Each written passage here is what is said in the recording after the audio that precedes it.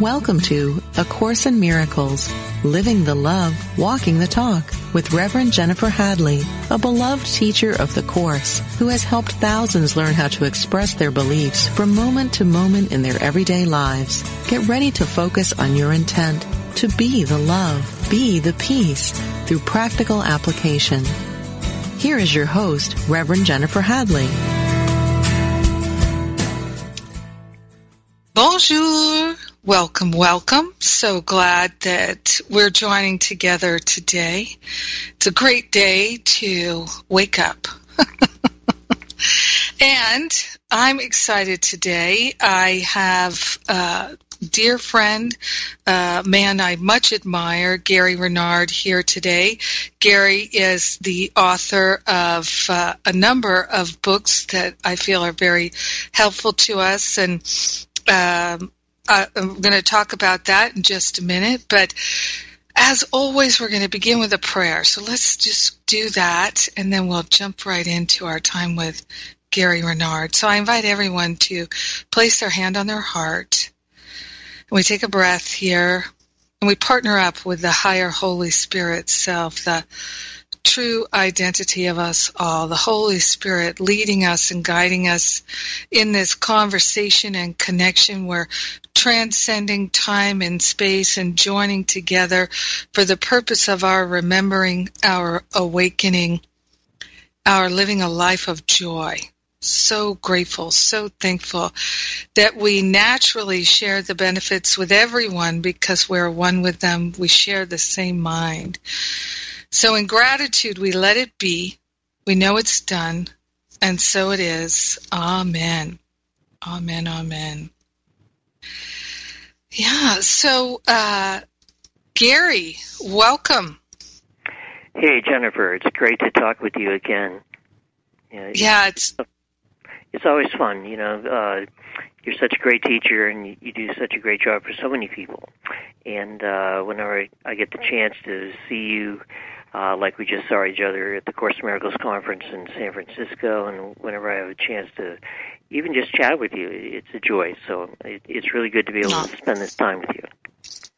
Thank you. I feel the same way, and I'm going to share, too, what I've said a number of times in a number of places. For anyone who's listening for the first time to Gary Renard or maybe this radio show, I'd just like to share that for me, I love A Course in Miracles. It is just, I can't even say how much I love it, but it's my lifeblood. And I read Disappearance of the Universe in 2006, and when I first started reading it, I remember right where I was. I was at my brother's house. It was a few days before Christmas, and it was 5:30. It was dark. The sun wasn't up yet. It was part of my spiritual practice. I just cracked that book and I read, maybe 30 pages. And I was in my bathrobe. My family was still sleeping. And I just started dancing around the den. I literally did that, Gary. I don't know if I ever told you that. But I was dancing around. Seriously, I just danced like a victory dance. And I was so happy. And I was so happy because someone was saying what I had felt my whole life. Someone was saying it besides me thinking it, and that was such a helpful thing to me. And I later that day, just like as soon as I felt it was a reasonable hour to start calling people, I literally called a half a dozen people and I said, I'm reading this book, Disappearance of the Universe by Gary Renard. You have to go get this book. Like, seriously, I'm telling you. You know I would never badger you into doing something that really wasn't valuable, and I'm telling you, you must go get this book. And I remember, and it was December 23rd, and I remember talking with people, calling them back on the 26th of December and saying, did you get the book yet? And they're like, hey, Jen, it's Christmas. I've been kind of busy. I said, oh, come on now. Hey, you got to get with it. You want to be reading this book as soon as possible. I'm telling you, you will thank me and of course they all did ultimately thank me very much. And so I really do say, and I mean it with my whole heart, that The Disappearance of the Universe is my second favorite book. And I love it, and I recommend it to everyone. So that said, you have a new book, and it came out last year, The Lifetimes When Jesus and Buddha Knew Each Other, A History of Mighty Companions. That's right. It's been out for about 4 months. And by the way, thank you for telling that story, because I never heard you put it that way before. So I never actually knew that you were dancing around in your bathrobe like that. That's true. And I was so happy. Yes. Yeah. So this fourth book, by the way, The Lifetimes When Jesus and Buddha Knew Each Other, was a total surprise to me, because I had The Disappearance of the Universe, which you just eloquently described, and then there were two other books, and they were like a trilogy. Right. There was Your Immortal Reality and Love Has Forgotten No One. And at that point, after those three books were done, I didn't even know if there was going to be a fourth book, and I kind of thought that maybe there wouldn't be, because I thought it was a trilogy, and that would be it. And the thing is, I kind of like talk to my teachers, and those who have read any of my books know that the teachers in my books are named Art and Persa, and I talk to them through my mind. Anyway, I got very good at channeling them as the years went on. And I would talk to them in my mind, and I would realize that when they appeared to me in person, that I would get so captivated by their appearance that I would very often forget to ask them things that I wanted to ask them. I would have all these questions that I was going to ask them, and once in a while I would just forget, because I was so captivated by the way that they looked in our conversation and everything. And I realized after the third book that there was a very important question that I'd forgotten to ask them. And the question was, actually, how did Jesus get to be Jesus? I mean, how did Buddha get to be Buddha? Right. What were they like in the, incarnations just before they were Jesus and Buddha? What kinds of things did they study? Who did they know? What were their lessons? What was their process? What were the things that they went through that allowed them to awaken apparently sooner than the rest of us? And so I asked Art and Persa that question in my mind. What was it like? What was it like for Jesus and Buddha just before they were Jesus and Buddha? Mm-hmm. And I asked that question, and I got a lot more than I bargained for when it came to the answer, because the answer turned out to be an entire book. And so, just out of asking a simple question like that, came this whole other book that involved like 6 different incarnations where Jesus and Buddha actually knew each other and interacted with each other in the lifetimes before they were Jesus and Buddha. And it involved a lot of information that shocked me, because I didn't even know that they knew each other, in these times before. And Art and Persa gave me all this detailed information that really kind of blew my mind and was totally unexpected. And, here I am not even knowing if I'm going to do a fourth book. And then all of a sudden there's all this information flowing. And it was really very interesting. And, I think that they would have done this book just for me, just because I asked that question.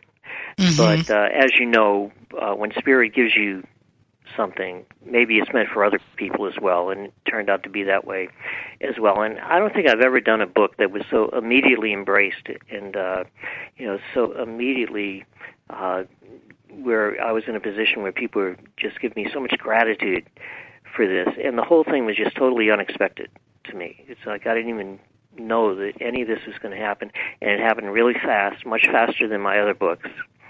And I'm just in a condition of gratitude right now that I was able to do this, or it was able to be done through me, because I never could have thought of any of this I mean, I'm still trying to memorize the names that these guys had in these other lifetimes, because I have absolutely no aptitude for foreign language whatsoever. I mean, I can speak English fairly well, but I have no aptitude for languages, and I can barely pronounce some of these names. But it turned out that Jesus and Buddha actually helped each other at times. And they knew each other, really, according to my teachers, in about 40 different lifetimes.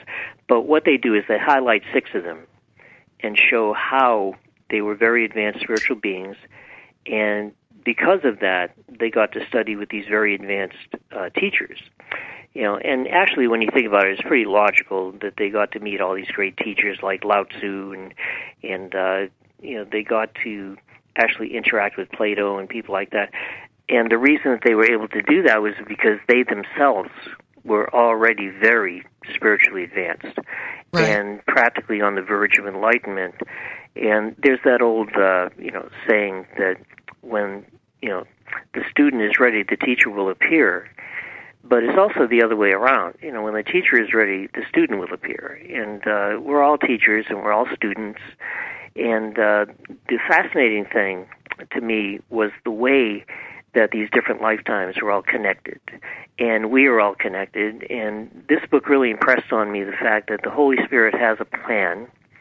And it's just like A Course in Miracles says. If you look at that wonderful workbook lesson, 169, by grace I live, by grace I am released, it talks about how the Holy Spirit devised a plan at the end of time. And the Holy Spirit looked back with you, meaning your mind, at the end of time and decided how it was all going to be connected and how everybody was going to awaken and how there's this interlocking chain of forgiveness. And the frustrating thing for most people is that we can't see it. We can't see the whole thing. We just see a little piece of it. But at the end of time, the Holy Spirit saw the whole thing and how it was all connected. And I think that Jesus and Buddha being connected is just the same as me and you being connected, and everybody that we run into, it's all connected. And it can be a little frustrating for us because we can't see the big picture the way that the Holy Spirit sees the big picture. But if we could see the big picture, then we would realize that it's a done deal and that everybody is going to awaken. And it's not a question of if, it's a question of when. And all that remains is for us to exercise our free will and decide that, yes, I'm going home. I'm going to go home to God. And if you decide to do that, then the mind will automatically find a way, because that's God's will as well. And now your will is connected to God's will. And what I really got from this book is that we are all mighty companions. In fact, that's the subtitle of the book, A History of Mighty Companions. And the way that these lifetimes are connected and the way that Jesus and Buddha were connected in these various lifetimes, I'd like to talk about a couple of them. But it's like, it really amazed me. And the other thing that amazed me about the book was how uncompromising they were on the subject of what I would call non-duality. It's like there's only one real thing, and that's God. And everything else is kind of like BS, and there's one reality and nothing else is real. And they became completely uncompromising on that subject as these 6 lifetimes unfold in the book. And that's why they kind of like awakened before everyone else, along with the reason that they didn't really buy into the dream. They didn't really buy into the reality of the dream the way that most people did. You can see even in the first lifetime that is explored in this book, which was when they were Shintos, right, about 700 BC. Their names were Saka and Hiroji. And even then, even before, they believed that only God was real, because that was to come later. But even then, they suspected that what they were seeing was not true, that it was kind of like an illusory veil over the truth. And they suspected that there was this truth that was a constant, and they didn't call it God at the time. But even then, they kind of like sensed that, what we're experiencing here is not true because it's temporary, it is very fleeting, and it's very transitory. And there's a total reality that they could almost touch, that they could almost feel, but not quite. Mm-hmm. But even then they suspected, there's a reality that is beyond the veil. And the veil is something that is temporary, and reality is something that is constant. It's something that is always there and that you can depend on. So even at these very early stages as Shintos, and by the way, Shintoism is very similar to shamanism in the West, because it really respects nature and your ancestors and makes a lot of things sacred, and they did too. But they always suspected that there was something beyond that, and yet they had their ordinary lessons to learn. They were people, and they had trials that they had to go through. One example would be that the two of them, and they were both men at the time, and they both fell in love with the same woman. And if you want a forgiveness opportunity, that's a pretty good one right there. Very rich. And, and they actually got a couple of forgiveness opportunities out of that because they both fell in love with this woman. But back in those days, in Japan, if you were there, you were practically owned by the emperor. You were almost like a piece of property that was owned by the emperor and his family. And I've had the privilege of being to Japan and going to the palace of the emperor. And it's not just a palace. I mean, it would take you a half an hour just to drive around this place. I mean, it's like huge. It's like humongous. And you can just imagine, how impressive this must have been. I mean, the emperor at that time was like a god. And his family were like, parts of God. And they decided that this woman that Saka and Hiroshi was in love with should marry somebody else. So it was bad enough that the two of them fell in love with the same woman. But then on top of that, neither one of them got to be with her because the emperor's family decided that she had to marry somebody else. So, they had kind of like two big forgiveness opportunities at the same time there. And there's all kinds of connections. Like that woman that Saka and Hiroshi fell in love with, in their final lifetime, she was Mary Magdalene. I knew. So, there are all these, connections going on that kind of blew my mind as these lifetimes went on. And you can also see a progression in their spiritual learning and development and, forgiveness. And, forgiveness lessons don't do you any good unless you actually do forgiveness. It's like, I was talking with my wife, Cindy. Her sister, Jackie, is a very nice teacher of A Course in Miracles. Yes. And she has a thing that she says to students, because everyone always says, Course in Miracles students always say, oh, I had a really good forgiveness opportunity today. And I love Jackie because Jackie will say to them, yeah, but did you do it? And it's like, we all have forgiveness opportunities all the time, but do we really do them? You really have to, kind of like buckle down and say, okay, that's not just an opportunity, but I'm going to do it. I'm going to actually forgive. And what you see with Jesus and Buddha through these lifetimes is that they actually did it. They actually took advantage of these opportunities and practiced forgiveness. So there's one chapter in the book that actually covers two different lifetimes, and that's Saka and Hiroshi. But there's also a time, about 100 years later, in China. And this time, they're not just two men, they're male and female, and they're actually involved in a romantic relationship. Mm-hmm. And at that time, their names were Xiao Li and Wosan, and they ended up, being students of Lao Tzu. And, once again, people say, oh, yeah, they knew Lao Tzu. Well, why wouldn't they? Because they were practically on the same level that Lao Tzu was.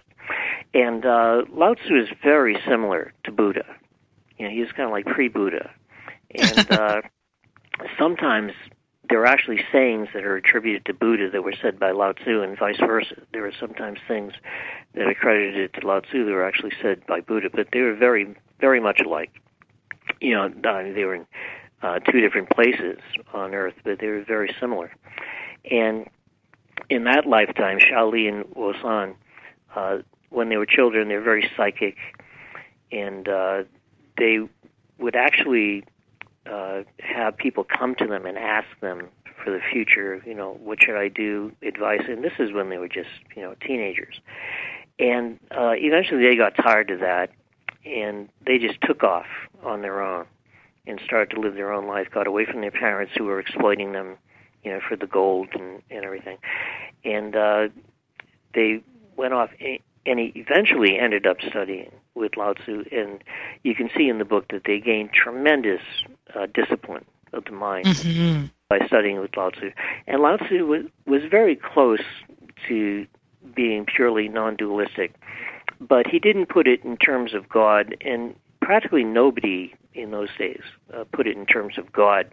And if you don't have a God that is kind of like perfect oneness, then you're going to be a little bit scattered. It's kind of like what A Course in Miracles teaches. Your mind will be erratic until you make a firm commitment to this perfect oneness. And they weren't quite there yet, and neither was Lao Tzu, but they certainly learned a great deal from Taoism and from Lao Tzu. And they were developing to the point where they were saying, there's something missing. They were starting to get the idea, okay, there's something missing, and they were starting to suspect what it was. And they didn't call it God yet, but they were progressing very quickly. So when you get to the third lifetime in this book, where they're Hindus, and at that time their names were Harish and Padmaj, and they were very close friends at that time. And, they're into Hinduism, but they're into the form of Hinduism that was really pretty non-dualistic, as expressed in the Vedanta, although the Vedanta has been misinterpreted also as being dualistic, but they interpreted it correctly, and they realized, okay, you've got two seeming things. You've got reality, which is a constant, once again, and then you've got unreality, which is always changing and something that you can't really depend on. How can you depend on something that is always changing? And so they really got that you can only depend on that which does not shift and change. And in this lifetime, they, through meditation and through practice, really got some mental discipline going. Now, unfortunately for them at that time, they didn't have very good food to eat. They didn't have good water to drink. They didn't take very good care of their bodies because they were kind of like focusing so much on the spirit that they didn't live very long. And this is something that I try to impress on students is don't forget to take care of yourself. Just because the world is an illusion and just because your body is an illusion, it doesn't mean that you don't take care of it. And when I say that, sometimes people will say, well, Gary, if the body's just an illusion, why do I have to take care of it? Well, that's the way that it works in the illusion, in the dream. It's like, it doesn't mean that you're equating yourself with your body if you take care of it. I mean, you wouldn't confuse yourself with being your car. You wouldn't say, oh, I am my car. But if you want your car to run, then I would suggest that you put oil in it and that you put gas in it and things like that, or else it's not going to run. It's as simple as that. Exactly. And you're not confusing yourself with being your body, and you're not confusing yourself with being your car. You know that you're not. It's just that if you don't take care of it, it's not going to work. And that's why I always go back to what Ken Wapnick used to say. He used to say, don't forget how to be normal. If you get sick, it's okay to see a doctor. You're not a bad Course in Miracles student if you do normal things to take care of yourself. Because it's like apples and oranges. You know that you're not your body, but if you want your body to run, then you should take care of it. And Harish and Padmaj kind of like forgot about that at the time that they were Hindus, and as a result of that, they died in their late 20s. But at the same time, they made tremendous progress in that lifetime on the level of the mind and on the level of discipline, especially through meditation. And even though Course in Miracles is more about forgiveness than it is about meditation, you'll notice that in the later workbook lessons in the Course, it involves an actual approach to God. It's like you're losing that fear of God that people didn't even know that they had. you'll read about the fear of God in the Bible and all that, but that's just kind of like scratching the surface, because the real fear of God that people have is under the surface. It's unconscious. And you'll notice it in the Course, the last two obstacles to peace are the fear of God and the fear of death. And the truth is, you wouldn't have one without the other. If you were not afraid of God, you would not be afraid of death. And if you lost that fear of God, you would also lose that fear of death. And late in the Course, in those later workbook lessons, you'll notice it involves an actual approach to God. In fact, at one point, Jesus actually has you call out to God in one of the workbook lessons. He actually tells you to say, God, God. It's like you're actually getting used to being with God. And that fear of God that you used to have is disappearing. And you're getting used to actually being one with God. And this is kind of like the process that you see Jesus and Buddha and other incarnations going through, to the point where they're starting to get to be these enlightened masters. And by the time, the fourth lifetime comes around, where they're with Plato, and at that time there were two students of Plato named Takas and Akiros, and they are actually more advanced than Plato at that point. And this is certainly not a put down of Plato, who is probably one of the greatest, philosophers in history, and certainly the greatest philosophical writer in history. But part of the reason for that is that his writings survived, where most people's writings didn't survive. True. But that's one of the reasons that he's known as probably one of the greatest writers in history. But at that point, there's actually a dialogue in the book between Takas and Akiros talking about Plato, and they're kind of like saying, look, Plato is a genius and a great philosopher, but he's still making it real. He's still making the dream real. He's still making this whole thing real. And as long as you do that, your allegiance is kind of like divided. It's kind of like divided between the world and God. And at that point, they're almost ready to call it God. But at that time, non-duality, it's like if you say, okay, there's reality and there's unreality, fine, that's non-duality. But almost nobody identified the reality as God, because you didn't really have much monotheism in those days. It's like even in Hinduism, they didn't have one God. They had many gods. And when you have many gods, it's difficult to focus on perfect oneness. Because how can you focus on perfect oneness when you have all these different entities and all these different things going on? Right. And I think that by the time, Takas and Akiros are talking about Plato, they're saying, okay, first of all, you can't compromise on reality. There's either reality or not reality. And by then, they're making a firm commitment to reality, which leads to the next lifetime. And this is one of the most important lifetimes, maybe the most important lifetimes. And this is when Buddha, whose name was Siddhartha at the time, comes into being, and he lives a great example for everyone, because he was born of wealth. He was born in a way of privilege, and where he had everything. He lived in a palace. His father was a king, not king of the whole country, because back in those days it was more regional. You had areas where someone was a king, not whole countries where someone was a king. It was kind of like Game of Thrones, where people are like kings of a certain area, and maybe one aspires to be the king of the whole area, but that didn't happen yet. And so back in these days, and this is about 400 BC. And by the way, historians will argue about who came first, Plato or Buddha, but the truth is they practically touched each other in time.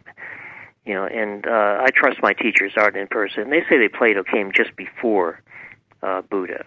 Other people will argue that Plato was actually just after Buddha. But I'll go along with Art and Person. And in any case, it really cracks me up that people think that they know their history, because, we don't know what happened 2,400 years ago. We just think that we know. We don't even know what happened at the time of Jesus. There's very little historical evidence of any of this. So that tends to make me trust my teachers even more.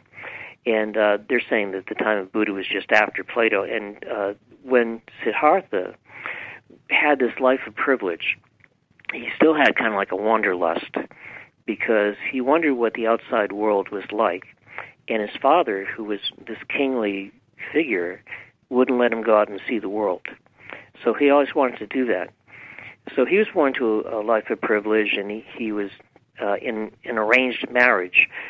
But fortunately for him, this arranged marriage was something that made him very happy, because he very quickly fell in love with this woman who he ended up being married to. And the only thing was, his father wanted them to have children, and they didn't. So after a few years, that became a great forgiveness lesson for all of them. And, Siddhartha's wife could see that he was longing to leave, and she didn't want him to leave, but at the same time, she could kind of like sense that he was going to, and he left. And he always wanted to get out, and he had found this escape place through the palace even when he was a child, but he never had the nerve to use it. And then finally, when he was about 20 years old, and he had been married for a couple of years, because they married very young, back in those days, when they were like teenagers. And he escaped, and he went out into the world, and he was shocked by what he saw, because there was great poverty and all this suffering that he had never experienced. And, he went from being a very rich man to being an ascetic, and actually renouncing the world. And it was very interesting, because being rich and being a man of privilege, that didn't satisfy him. That didn't make him happy. But then, after a few years of being an ascetic and renouncing the world, he realized that didn't make him happy either. Mm-hmm. And that was quite a dilemma for him, because, having everything, that didn't make him happy, and having nothing, that didn't make him happy. So what do you do? And then he realized, he had this wonderful realization that his happiness and his peace of mind could not be dependent on anything in the world, that it could not be dependent on circumstances, that it had to be dependent on his mind and the way that he was looking at everything. And all of this learning that he had accumulated in all these different lifetimes came back to him, which happens with people. It's like when you see people awakening in this lifetime, all of a sudden they start to remember experiences that they've had all through all these various lifetimes, whether it's you or me or anybody. You start to kind of like, accumulate this experience, and the experience starts to come back to you, and you start to remember these things that you learned. Even if you don't remember the details of how you learned them, your experience starts to come back to you, because everything is still there in your unconscious mind. And what happened with Siddhartha was that he started to remember all his learning, and as part of that awakening, he realized, you don't have to go to extremes. You don't have to be rich, and you don't have to be poor. You don't have to give up the world. If you think that you have to give up the world, that's making it just as real as if you want it. So that's when Buddha, who we call Siddhartha today, that's when he went to what he called the middle way. And the middle way is very similar to what we were saying earlier. Just be normal. Don't forget how to be normal. You don't have to be super rich, and you don't have to be super poor. Just be normal. And that was the middle way that Buddha developed at that time.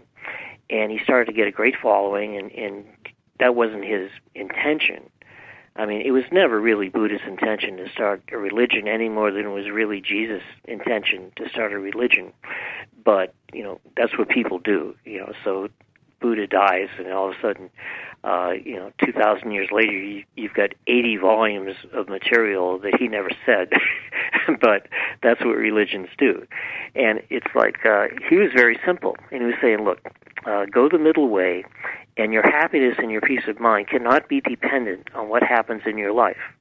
If your happiness and your peace of mind is dependent on circumstances, then you'll never be happy. Right. Your happiness and your peace of mind has to come from within, and it has to come from the way that you're looking at everything, because then you can realize that you're not a victim, and that this is your dream, and that the whole thing is coming from you, which is what Buddha was talking about when he said, I am awake. he realized that he wasn't a figure in the dream, and he wasn't a victim of the dream, and that the whole thing was being done by him, which put him in a position of cause instead of effect. So now, as the years go on, he's developing this following, and then one day, a person who used to work at the palace when he was a kid comes up to him and says, "Hey, remember me? I used to work at the palace there, and I remember you." And then this guy who used to work at the palace says to Buddha, "By the way, did you find your son?" And for Siddhartha, it's like, what? Siddhartha didn't realize that when he left, his wife was with child, and that he had a son. So now Siddhartha is just about there to enlightenment, and he's forgotten about everything, he's forgiven everything, and then all of a sudden he gets hit over the head with a sledgehammer, like, you have a son, and that changed everything for him. And all of a sudden, there was one great forgiveness lesson that Siddhartha had to learn, and that was that he had a son, and that he didn't know this son, and he didn't know if he would ever know this son. But it became an obsession for him to go out and find his son. So now you get Siddhartha wandering the countryside when he was just settled down and just about to be enlightened, and he's forgetting about the world. All of a sudden he has a new problem, and the new problem is he has to find his son. It becomes an obsession with him, and as it turned out, his son was also looking for him because his mother, Siddhartha's wife, had passed away, and so he left the castle in search of his father. So now you get the father and the son looking for each other, and that was a great forgiveness opportunity for them. And finally, they do find each other, kind of like through psychic ways. They actually end up being with each other. And both of them by then had already suspected that the person that they were looking for was a person that they had known in these other lifetimes. And it turned out that Siddhartha's son was the person who would be Jesus in the next lifetime. So you have these connections running all through these lifetimes, and Siddhartha's son is going to be Jesus in the next lifetime. And they meet, and they start to get to know each other and develop their relationship and remember these various incarnations that they've had with each other. And they put all of their learning together. And by the end of that lifetime, Siddhartha, who was, Buddha, and his son, whose name was Rahula at that time, they're together, and they're enlightened at the end of that lifetime, both of them. When somebody comes back, if that lifetime is Jesus, when somebody comes back for a final lifetime, they're already enlightened. And their main purpose in being there is just to kind of like maybe teach one more great forgiveness lesson, like Jesus did with the crucifixion. But the main reason that they're there is to point people in the right direction. So at the end of that lifetime with, Siddhartha and Rahula, it's kind of humorous, really, because, it's kind of like Buddha turns to Jesus and kind of jokes to him and says, "Okay, next time you be the teacher," because I'm tired of this teacher crap, so you be the teacher next time, and I'm just going to be quiet. So what happened in that final lifetime, and by the way, this reminds me of something that Art and Persis said way back in the 90s when we were first doing the disappearance of the universe. They said that Buddha came back for one more lifetime. And I didn't know what they were talking about, but it wasn't until this book that I realized exactly what they were talking about, because it puts it all together and how it all fits together. And Buddha actually did come back for one more lifetime, because even though Buddha was enlightened, there was one little piece of the puzzle that was missing, and you see them saying this at the end of this lifetime, as Siddhartha and Rahula. They both say, "Look, there was one thing missing, and I think you know what it is." So they already knew that what was missing was kind of like acknowledging God as the only source and the only reality, and acknowledging that that's what they were. It's very difficult for us to imagine that we are the same as God. In fact, it sounds kind of arrogant at first, but that's not really arrogance, it's just reality. The truth is, if you're going to live in a condition of perfect oneness, then you have to realize that you are exactly the same as God. So it's not just that you're acknowledging God, but you're realizing that in a state of perfect oneness, you are the same as God because you are as God created you. And God doesn't do different. God doesn't do different things. So if God created you, then that means that you're exactly the same as God, and then you can get into a position where you can acknowledge the atonement, which is the idea that the separation from God never occurred. It never happened, and you never really left heaven, except in dreams. So by this point, at the end of that lifetime, is Siddhartha and Rahula, they're realizing this, and they're going to come back one more time, not because they have a big learning curve or something. They don't have to really learn anything, but they are going to be there. And Buddha has learned his final big forgiveness lesson, which was finding his son and forgiving the fact for about 3 years where he couldn't find his son. And when they come back in that final lifetime, then Jesus, who is we'll call Yeshua, because that was his name at the time, and Buddha's name was Nadab at that time, but today people would think of him as being the Apostle Philip. And Philip, at that time of Jesus, was actually pretty quiet. He did write a gospel, which of course was changed, so you can't really see exactly what he wrote, but for the most part, he was just a wisdom teacher, a very wise man, and a good friend of Yeshua. And then Mary was there, and Mary has kind of like been there at times all through their lifetimes. But in that final lifetime, she was their equal. So now you've got three enlightened beings. You've got Yeshua, you've got Mary Magdalene, of course, and you've got Nadav. And at that time, all three of them are enlightened. The difference is there was that final step that all three of them took.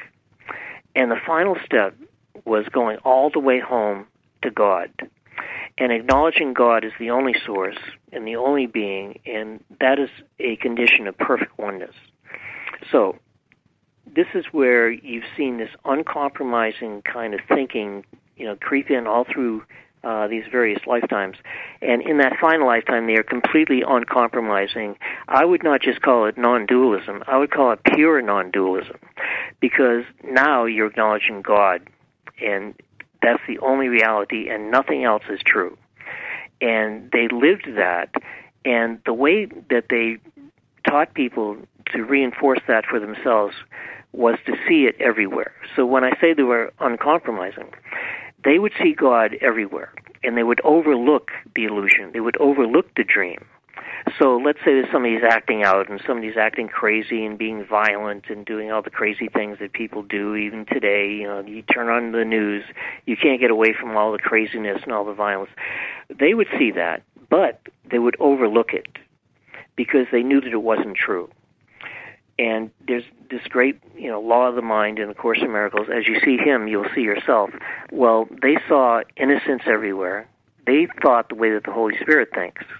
The Holy Spirit overlooks the illusion, overlooks the dream, overlooks the craziness, looks just beyond the veil to the truth that has never changed. The truth doesn't change. The truth is a constant. Everybody's trying to find their truth. Well, I'm sorry, but their truth is not the truth. There's only one truth, and people don't like that idea. But the truth is God, and God is a constant, and God is love, and God will always be the only truth that there really is. And everything else is nothing. And by this final lifetime, you can see, Yeshua and Mary and Nadav living that and overlooking the craziness and looking to the light that is everywhere, overlooking the body, overlooking the dream, and looking to the truth in everyone. So if I was there, and from my books that I was there, they would look at me and they would overlook, this stupid Thomas guy. Not that Thomas was stupid, but he was smarter than most people. But at the same time, they would overlook the illusion. They would overlook this person who thought that he was Thomas, and overlook the body, and acknowledge that that person was nothing less than God. So this is where you have to think in terms of perfect oneness, but perfect oneness isn't a partial attribute, just like the Course teaches. Spirit is not a partial attribute. Perfect oneness is all of it. So if we want to think like Jesus and Mary and Nadav and actually be like them, then we want to think the way that the Holy Spirit thinks. And the Holy Spirit overlooks the craziness and overlooks the mistakes that people make. Yes. And instead thinks of that person as not really being a person, but being all of it, nothing less than God. I remember in the first book. And I just want to tell you 1 second here, Gary, that we just have a couple minutes left. So. Okay. So they asked me, Gary, what if you looked at everybody and treated everybody as if they were Jesus? And I thought, well, oh, wow, what if I did that?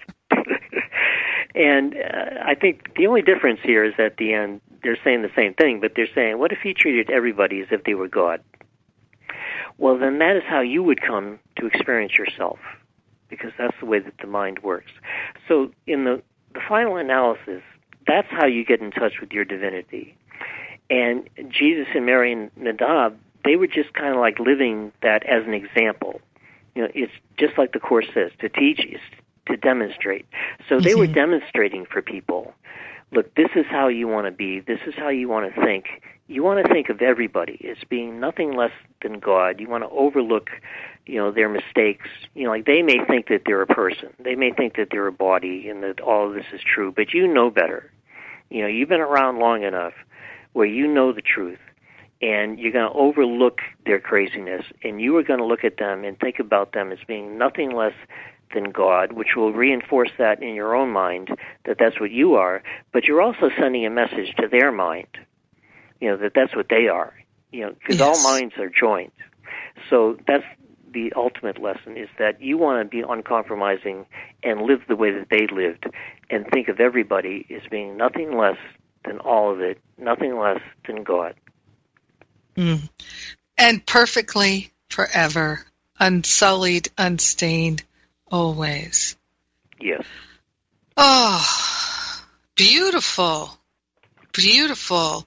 Well, for everyone who's listening, you can see how rich and helpful this new book from Gary, The Lifetimes When Jesus and Buddha Knew Each Other, A History of Mighty Companions, is. And how much they learned and how much we can learn from observing their journey. And also, I think it's very helpful in terms of our own letting go of judgments about our journey in this lifetime. And we are at time, so I really want to thank you, Gary, for taking time out of your schedule to join with us today. And I'm going to wrap us up here with a prayer, and just like to say also thank you to all the people who contribute to make it possible for us to transcribe these recordings, all the people who donate to the Power of Love Ministry, and at livingacourseinmiracles.com and jenniferhadley.com, and also in our archive, which you can find at livingacourseinmiracles.com/radio. You can find the transcripts of hundreds of episodes there, including many episodes with Gary Renard and Gary's wife, Cindy Laura Renard, and he mentioned his sister-in-law, Jackie. I've actually done 2 radio shows with Cindy and her mother and her sister and her brother-in-law and Gary, one with Gary too, and the whole family, and those are wonderful episodes. People love them. So I just like to point all of those out. All right. We give thanks. We give thanks for our teachers who went before us and those who stand with us every day. We give thanks for the love of God shining in our heart and for the Holy Spirit leading us all perfectly, beautifully in each and every moment. We say yes to the guidance, yes to the love, and in gratitude we let it be, and so it is. Amen. Amen, amen. Have a great week, everybody. Mwah! Thank you so much.